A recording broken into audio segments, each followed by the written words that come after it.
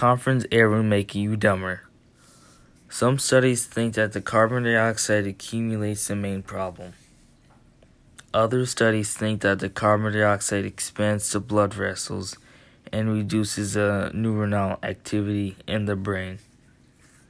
Also, buildings have to change to reduce the heating and cooling for the gases to be released. This article was published by the New York Times, May 6, 2019.